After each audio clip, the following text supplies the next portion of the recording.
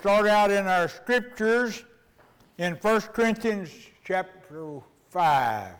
1 Corinthians chapter 5. Now let me make a little bit of an announcement about me before we start. I heard it said one time that the preacher had started preaching and began to meddle in folks' business. Well, that's probably what I'm talking about this morning, comes under the head of meddling in y'all's business. But it's a thing that God holds close to his heart. I've never preached it before, and I've heard a lot of modern preachers that don't talk about it anymore. But it has to do with the law of separation. Our modern culture, our modern church culture for sure, doesn't talk about these kind of things much anymore, but it's just as close to God's heart as it ever was. It has to do with God saying that we, as his children, need to separate ourselves from sin, and in some cases, from sinners. We need to be separate. And God makes that plain in his word, and we'll talk about it. It's an old subject. Now, this thing about separating ourselves from sinners, and we define, as like I've said, I preach the word, and if there's any word in that scripture that I think somebody might confuse, then I try to give the biblical definition of the word as they used it at that time and what God meant by what he said. Sinners is those with habitual and willful sin. That means people who know better than to do what they're doing, and they do it anyhow. And God says we don't need to mingle with them. And this effort of keeping ourselves separate from sin and separate from some sinners is an effort that God has given to us. We need to be the one making that effort. And we know that God's preaching and what his will is given a very lax attitude about present-day churchgoers. Folks are going to church every Sunday and going out during the week and doing every kind of sin in the whole world. And folks don't seem to make any difference in the way they're doing. Preachers need to be talking about it. Because God says in Deuteronomy, I have put before you a choice. A blessing and a curse. And you can live under the curse that I'll put on you, or you can live under blessing. But God intends, and I think most of us know this from the very first we ever heard about the Lord, when we live in a way that pleases him, he blesses our lives. And that is something called circumstances. And it's as simple as our tires last longer on our cars and our refrigerators last longer in our kitchen because we live in a blessed life. And some of us have noticed that, and some of us haven't. But in 1 Corinthians chapter 5 and verse 9, let's read there. Paul says, I wrote unto you in a letter or an epistle not to company with fornicators, people who are involved in sexual sin, to mingle by choice. To company with sinners is to mingle with them by choice. Yet not altogether with the fornicators of the world or with the covetous, those who are greedy, or extortioners, those who want to try to take everything you got away from you by any way they can, or with idolaters. And I'll mention this in every time that idolatry is listed in the New Testament. It's also listed with people who are covetous. Because what it amounts to is I want what I want more than I want what God wants. And I can make an idol out of anything. I ran into that one time in my business. I was wanting to be a world champion horse trainer, and I think I wanted to be that more than I wanted to be pleased with God. Have God pleased with me and my lifestyle. And I was made aware of it by God, and I had to change my ways. So it says, or extortioners, or with idolaters, for then must ye, in other words, if you're going to get away from all the sinners, you're going to have to leave the world. Because in this world, you're going to be around them all the time. But now I have written unto you not to keep company, if any man that is called a brother be a fornicator, or covetous, or an idolater, or a railer, or drunkard, or an extortioner. With such a one, no, not to eat. You don't associate with brothers and sisters, church people, Christians, who are involved with stuff like that. And we know, we've been in churches, I've been in 13 myself, where you know there's somebody in there that during the week they're doing things and everybody in the country knows about it and they won't quit it. And it gives us a responsibility as Christians not to mingle with them. For what have I to do to judge them also that are without the church, it means, outside the church? Do not ye judge them that are without? And within? We look at those that are within, and Paul says, I don't have anything to do with them that are outside the church. I've got no comment to make about them at all, regardless of what they do. But I do have, as a Christian, a responsibility before God to notice the people that are in the church and what they're involved in.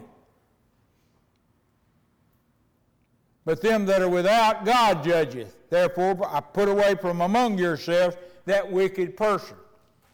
Now, one of the references I have in my Bible is back to Matthew 18, when it talks about somebody who has sinned against you, and you go to that person and tell him that he's sinned against you, and that gives him a chance to ask you for your forgiveness. But if he won't do that, and he throws it back in your face, then you go with him with one or two witnesses so that what he says can be corroborated. And if then in front of two or three, and you see that also brings the sin to the notice of more than just you. He sees that more people than just one know that he did that. And if he still refuses, then it says you treat him like he's not a Christian. You get away from him. That is the scripture that it was talking about when he said, I have told you not to accompany with people who are involved in sin when everybody knows it and they're not making any effort to try to change it.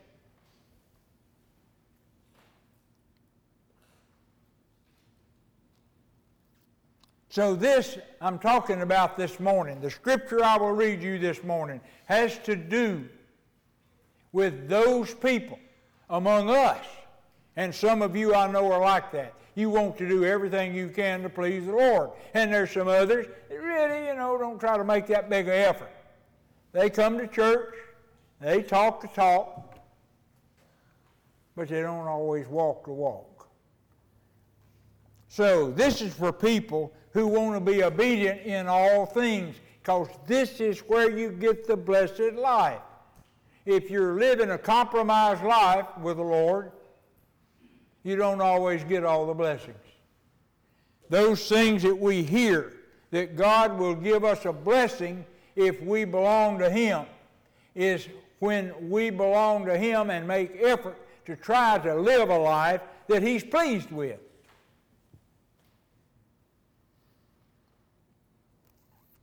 So we separate ourselves from those things and those people that God is not pleased with. That's as simple as what we're talking about. Ecclesiastes chapter 9 and verse 10 says, whatever thy hand findeth to do, do it with all thy might. for there is no work in the grave. What the Solomon, the wisest man that ever lived, is telling us, and most of us learned this in beginners probably. You know, that my church would take out little scriptures or parts of scripture and say something to the kids to get them to memorize those things in their minds. So as they grew, they would always think about that thing. And one of the things that I was told as early as I can remember was, whatever your hand find to do it with all your mind. Don't do any stuff halfway. Give it all your effort. I wasn't told that it says also, for there's no work in the grave. So once you get to the grave, there's no work you can do. So when you're here and your work is going to be examined by people, put out an effort. Do it with all your might. And that's the thing we're told to do by God. If you're going to serve me, do a good job of it. Don't do a halfway job. Don't be a men pleaser. Don't do it just so folks will pat you on the back as you go by. Do it for the Lord.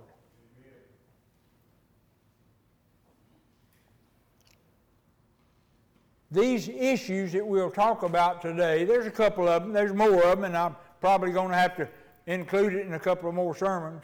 I don't know yet. But these issues, so many believers today don't even know about or respect that God feels that way.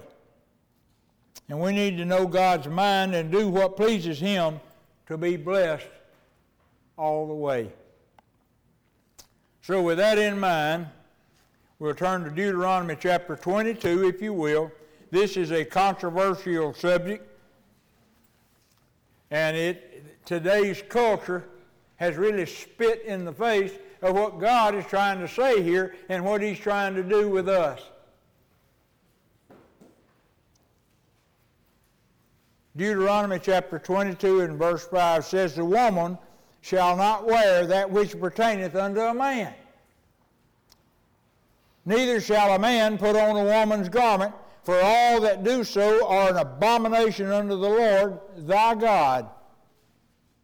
Now, this is not about men wearing women's clothes and women wearing men's clothes. This is about God intended for us as His chosen people to have what is known as a distinction of the sexes. When you're out among other people, people ought not to be confused with whether you're a man or a woman. Now, today it's been said that scientists can prove to you that there is such a thing as global warming. In the 4th chapter of 1 Timothy says there's not. But they can't tell a boy from a girl. And that's about the way they are. God intended for His people to be distinct in what sex they happen to be. Now let me tell you something. This is not anything to do with women wearing pants, okay? I've had deacons come to my house years ago and tell me I need to get my wife to quit wearing those blue jeans. And that wasn't what it was about. Because at the time this was written, men and women think of this picture now that God's got in my head. Because I've researched it and I know what it looked like. They both wore cloaks that came to their knees with a hood as a rule. That was a normal dress for people of that day.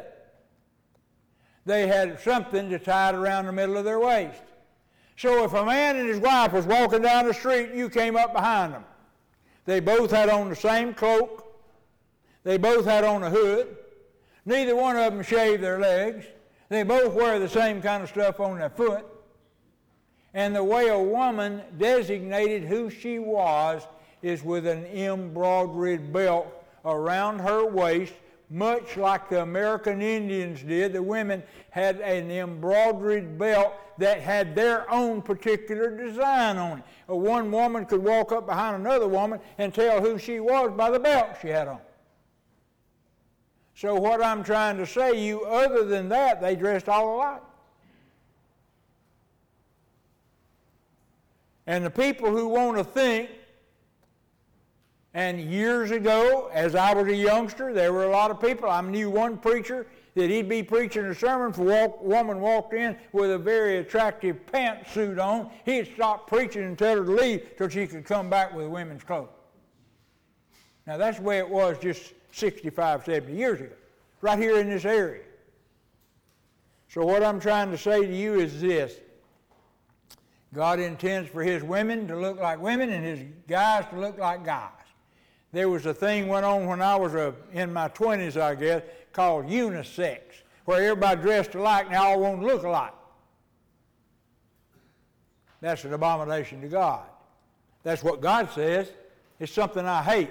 I don't want that. I want us to be recognizable. Because the first pants, if you will remember, the first pants that were created, you remember the show I Dream of Jeannie on TV, where the lady was some kind of a fairy or something like that, and she wore them breeches that bloomed out, you know, and had the shoes that had the curly toes on them. That was the first pants that were created, and they were created for girls. So this is not about women wearing pants. It's about the distinction of the sexes and people looking like who they're supposed to be and be easily recognizable.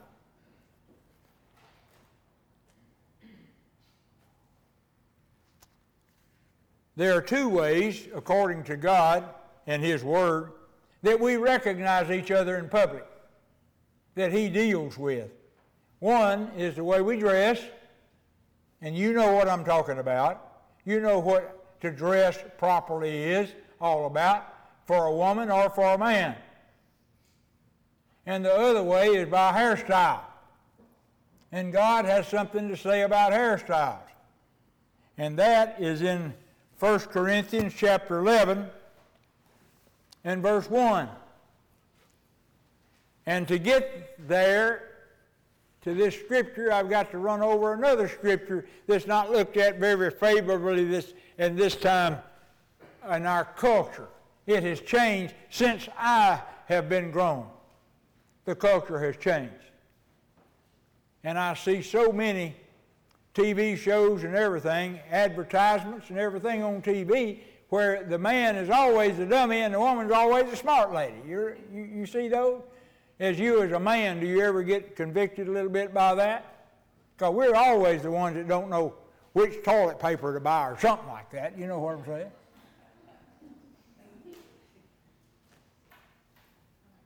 But anyhow, in 1 Corinthians chapter 11 and verse 1, Paul says, "Be ye followers of me, even as I also am of Christ." I follow Christ. Paul says, I try to live like Christ, so you try to live like me, like Christ. Now I praise you, brethren, verse 2, that you remember me in all things and keep the ordinances as I delivered them to you. Now we're going to look at another ordinance. Now that word ordinance means traditional Jewish law. There was things that Jews did because they were God's chosen people. They dressed a particular way. They cut their hair a particular way, and all of them looked alike because that's the way God said, I want you to look. I want there to be a distinction of the sexes. It was easy to tell a Jewish woman from a Jewish man because God made sure of it. And he says in verse 3, "But I would have you know that the head of every man is Christ." This is an authority structure. God is very much into authority, and very few people today realize that. But it's from Genesis to Revelation, totally through the Bible. "I would have you know that the head of every man is Christ, and the head of the woman is the man, and the head of Christ is God." Everybody born is under some kind of authority by God, placed that way, except for God Himself. He's the only one that has no one over him in authority. Every man praying or prophesying, having his head covered, dishonors his head. This is the habit of a man taking off his hat when he prays or preaches. It's still done in this part of the country, in the cowboy culture, mostly in these rodeos and whatever. When it starts with a prayer, everybody takes their hat off. And in that particular culture, if somebody doesn't want to take his hat off, there's usually somebody standing close to him that'll knock it off, out of respect for God. Every man praying or prophesying, having his head covered, dishonors his head. So you don't say a prayer or you don't preach with your hat on. And so many of these cowboy preachers do that, and every single one of them that I've seen do it, that when I got to him, I called his hand about it because it dishonors God. I've had them tell me, oh, that's a small thing, that doesn't matter. And I've told them, well, my Bible says that a man that is faithful in the small thing is faithful in the big thing, and if he's not faithful in the small thing, he won't be faithful in the big things. So don't tell me it's a small thing, because that tells me what you believe about the big thing.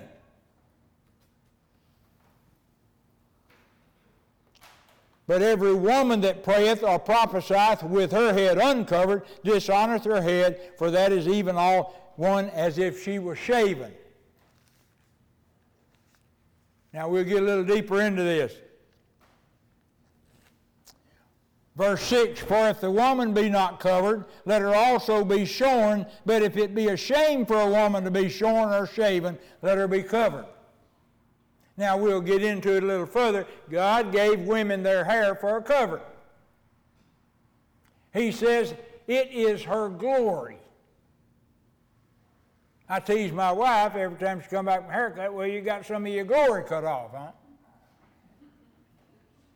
But the woman's hair was given to her for a covering, because we're on the subject of submission to authority. Please understand me. My Bible has taught me, and I've taught others, and like I said, this is something that's not thought much about today. But a woman, when she is born, is placed under the authority of her husband. That authority is given to her by God as protection for her. When she is under the authority of her father is protecting her in all things. When that woman marries, that authority that she is under submission to is changed from her father to her husband. When my oldest daughter came to me when she first got married, said, I need to talk to you about something. Me and my husband having a disagreement about this. I said, hold it right there. I am no more in that job. I have looked after you for nearly 20 years, but now it's his job and it's not mine. Well, I see I'm not going to get any sympathy here, she said. I said, well, hey, it's just a matter of authority is what it is, and I have lost my authority over you. I'm no longer in authority over you. Take it up with him. And then we see in Timothy, where when a woman's husband dies, the church and the men leaders of the church are to see to it that that woman is protected like her husband would protect her. So a woman is under the protection and authority of a man from birth to death, technically, what God says. If the church, which it doesn't always do anymore, but it takes a very small time to read the Bible and find out that God has a great deal of concern about women who and children who have no man to protect them. And the men that belong to God have that responsibility. So please, men, understand it. Whether you know that or not, God is holding you to that.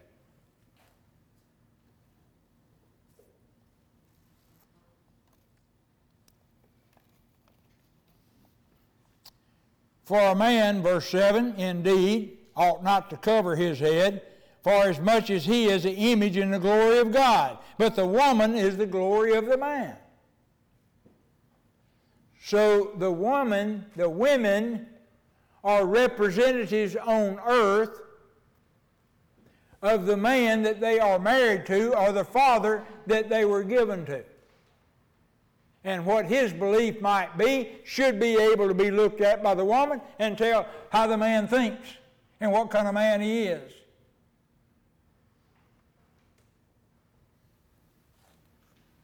For the man is not of the woman, but the woman of the man. Eve was created second, and a rib of Adam's was taken out and created her with it. So the man was not created for the woman was created for the man. And that's the reason God says that I have given the authority to the man, because he was the first form. And we'll see the reason for it in just a second. Neither was the man created for the woman, but the woman for the man. For this cause ought the woman to have power on her head because of the angels. Now that verse right there opens up the whole other deal. What God is talking about here, the purpose of authority in His scheme of things, is so that the person under authority will be protected. That goes for me also. If I walk up to a group of men and I look around and I start popping off with my mouth and I say something that offends someone, I am out from under my authority and I am open for somebody's fist to come very fast to my face. It used to be that way. It's not that way anymore. They pull a gun down and shoot you. But what I'm trying to say is this: when whoso keepeth his mouth and tongue keepeth his soul from trouble. I mean, it works for the men too. That verse there about who's head of the other is not a verse about first place or second place. And so many movements today in modern society have tried to create this situation that women, when they obey their husbands, are in a second place situation and they belong to a second place society. That's not true. God did not put people in first place and second place. He put them in place and out of place. And that's where we are. One is not over the other. I had a sergeant in basic training in Lackland Air Force Base in San Antonio, Texas, that wasn't near as smart a man as I was, wasn't near as good a man as I was, and I knew it, but I did every single thing that man told me because he was given authority over me. And he had it, and I saw it on his sleeve, because I didn't have anything on my sleeve. And the military fixes it where it's very easy to tell who can tell you what to do, because you got more on your sleeve than you have, or collar one. Neither was the man, for this cause ought the woman to have power on her authority on her head, or show that authority on her head, because of the angels. What in the world is God talking about there? The word angels in the Bible, if you know, we've said it here before, you have to look at the context to see which angels he's talking about. Because you see, God's got angels and Satan's got angels too. And Satan's angels are called demons. Now, if you remember in 1 Peter chapter 3, I believe, it says that Satan, like a roaring lion, travels back and forth across the earth, seeking whom he may devour. When he appeared in the throne room of heaven, in the first chapter of Job, God says, Satan, where have you been? He said, I've been walking to and fro across the earth. That's what Satan does, and that's what his demons do. They're flying around all over trying to find somebody that will be vulnerable to them and they can harm their way to Christ. The demons have the have a standard job of trying to destroy anything God does. And God does everything He does through people. So it's people thereafter. So what does this mean? It means that a woman ought to be able to show the submission to her authority because of the demons that are flying around looking for somebody they can destroy. Now, in my mind, that has to do with Wild Kingdom. Y'all remember that on Sunday night? And this little antelope, there's about 1 million of those antelopes out there, and this little antelope walks up to his mama and says, you know, I think I'm going to go to the back of the herd and act like I'm crippled. And mama said, you better not do that. Why? Because those lions over there in the bushes looking to see who might be the easiest to kill and eat for supper. And if you do something like that, you make yourself a target for those lions. So how does that apply to this right here? When a woman shows that she is out from under her authority, that takes her protection away from her. And the demons that are everywhere are looking for anybody that is out from under their protection because they know they would make a better target. So what's he talking about? Well, it says up here, if a woman doesn't have a covenant, let her be shaved or shorn. In those days, in 1 Corinthians, in the church at Corinth, the temple prostitutes shaved their head. The professional prostitutes wore short hair. So what it's talking about is this. When a woman stands up in church to pray or prophesy, preach, in some cases, please understand me, I believe women have the gift of preaching too. A lot of people don't believe that, but I believe they do. But I believe they're limited to only preach to women or children. They're not to preach to men. It says plainly they're not. So when a woman stands up in church and looks like a woman of loose character, it's a little bit of a shame to God, right? So what it's saying here is, ladies, if you belong to the Lord, make sure that people understand that you are under the protection of your husband so demons don't come in and destroy your life. Now that creates another picture in my mind, because I had 2 little girls. And my girls, like everybody else's girl, they had what they call was the meanest daddy in high school, which was me. But if I'd had to do it over again, I'd have been even meaner. I see that now, but I was inexperienced to start with. And I was hard on them, they said. They said they wouldn't even be able to get a date because I was so hard on them and had to interview every boy they ever went out with. Well, it turned out that God took it and turned it around. Guys got to come into my business, my barn, and wanting to interview with me so they could go out with one of my daughters. It kind of was a passing of a test in order to get to date my daughter. So you see, it wasn't like they thought it would be because God changed it. But what I'm trying to say is this. Men, I see at the weddings I perform, women of the world coming to those things. Not women of this church. I don't see it here.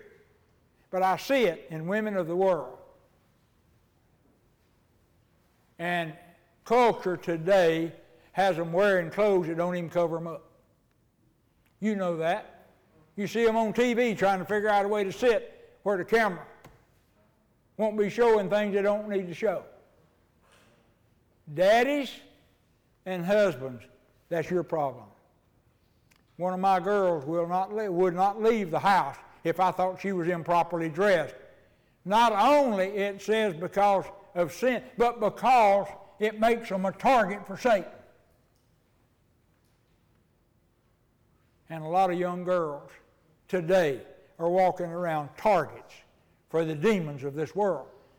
They get way more trouble given to them by Satan's world than the girls who are properly dressed. Now, whether you can believe that or not, maybe I've made a little bit too big out of it, but that's the way I was taught. That's the way I see this scripture right here. And men, you are the thing that keeps that from happening. I see young girls and I wonder, my gosh, did their daddy see them leave the house dressed like they are? Did he see them leave the house like they are? It gives me an idea what daddies are. And whether I can't help it.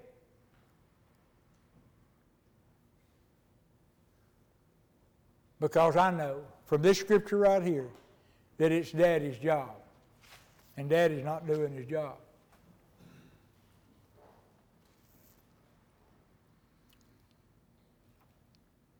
For this cause a woman to have power or authority on her head to let people know that she is under her authority that has been given to her, so she won't be a target. Nevertheless, verse 11, neither is the man without the woman, neither the woman without the man in the Lord. Paul is saying here, we're equal in the Lord. There's another scripture in Galatians that talks about this. For we all get to God the same way, by believing in the gospel of Jesus Christ. Neither is the man without the woman, neither the woman without the man. In the Lord, we're all the same as Christians. For as the woman is of the man, even so is the man also by the woman, but all things of God. It says in Proverbs that God created everything for himself. Even the evil people.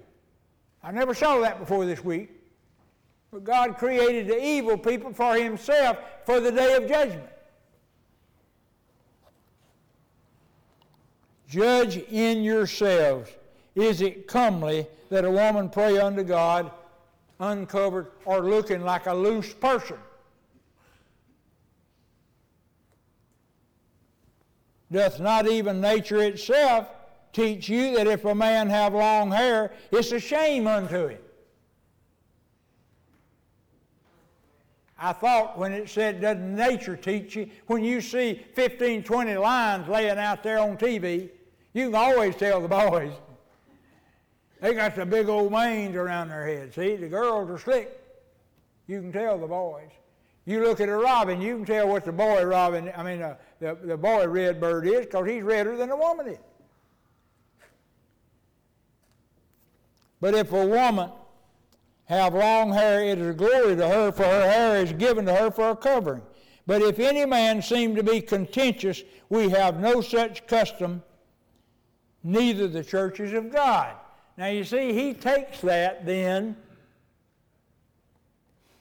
and almost wipes it out.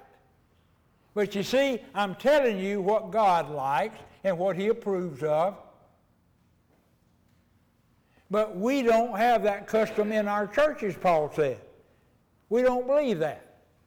So then, what is the deal? It comes down to this. The deal is, if you want to be blessed, you do what God pleases. You do what you live like God wants you to live and what pleases him. There is a choice. And like I said, in the people here, this group of people right here, and I know you, if you're really wanting to please God and live like you're wanting to please God, and most of you do, then you'll have these thoughts in the back of your head now that you know about them, and you won't conduct yourselves in a manner that make God shake his head and say, man, I wish they wouldn't do that.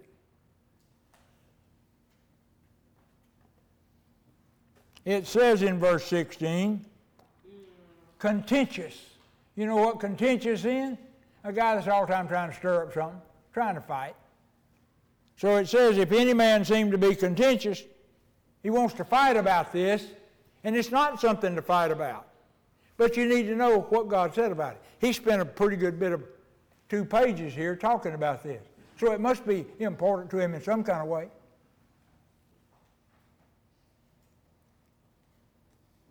So if somebody wants to fight about it, don't even talk to him about it, because it's not something this you want to fight about.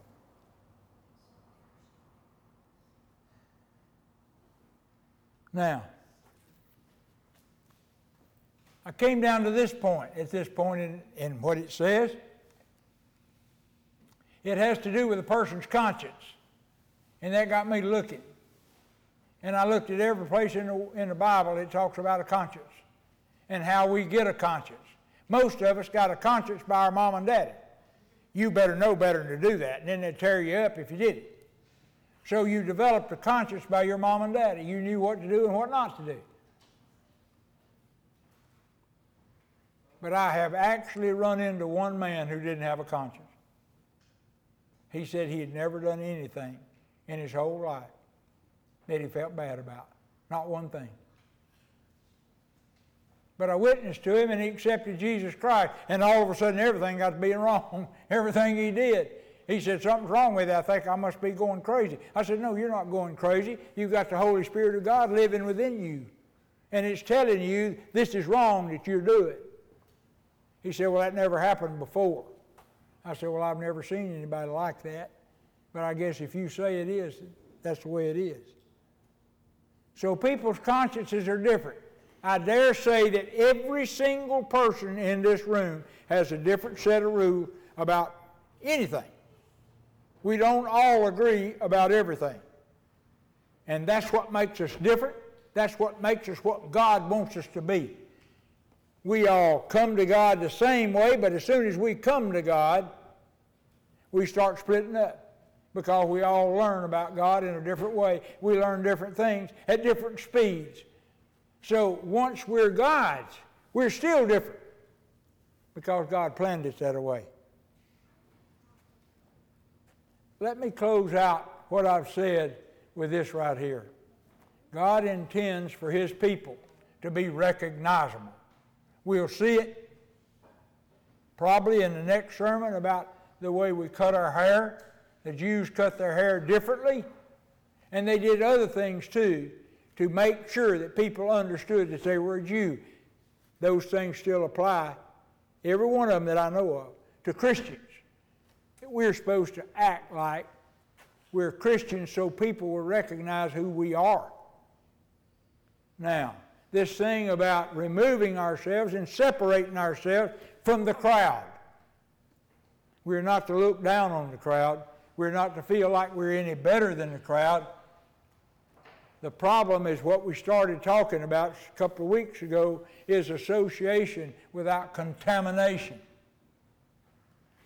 You're to deal with people about Christ without taking on their ways.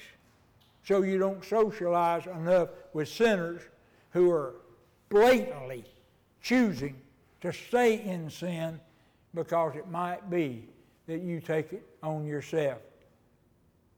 I can remember my daddy telling me as I was a kid, if you want a child that's a thug, let him hang out with thugs, and one morning you'll be looking across the breakfast table at a thug. And that's the way it is. If you hang out with people that way, you'll take it on yourself. But this is a statement that a person writing about the Bible said. This underlying principle is that in a moral universe, it is impossible for God fully to bless and use His children who are in compromise and complicity with evil. So what I'm trying to say to you is this. You remember that there was no sacrifice for sin in the Old Testament when you did the sin intentionally. A lot of people don't know that. The sacrifices that God made in the Old Testament, a remedy for sin, was when you sinned accidentally. If you did it on purpose, you couldn't kill a goat or a dove or a cow or a sheep or whatever and sacrifice yourself and be forgiven for that sin if you did it on purpose. So today, in knowing, and it says plainly in Proverbs that men are treated differently by God when they know they're sinning and when they don't know it. So a preacher's job is to educate everybody about what God says is sin and what's not sin. So you'll know. And then if you do it, it's probably intentional. Maybe accidental. God has to decide those things. I'm not qualified. But I would have you know that these are the things that God says about us that He wants us to look like, so people, by just walking up and seeing us for the first time, will know who we might be or who we are not by the way we present ourselves. Let's close with prayer. Father, I thank you for your word. I thank you even for that part of the word that's not talked about much anymore because it goes so against our culture and the way people think now. So Lord, for those of us who are trying to do what you want to do, try to be what you want us to be, and try to keep from tripping up somebody on the way to Jesus, let us live trying to do as best as we can what you'd have us do. In Christ's name we pray. Amen.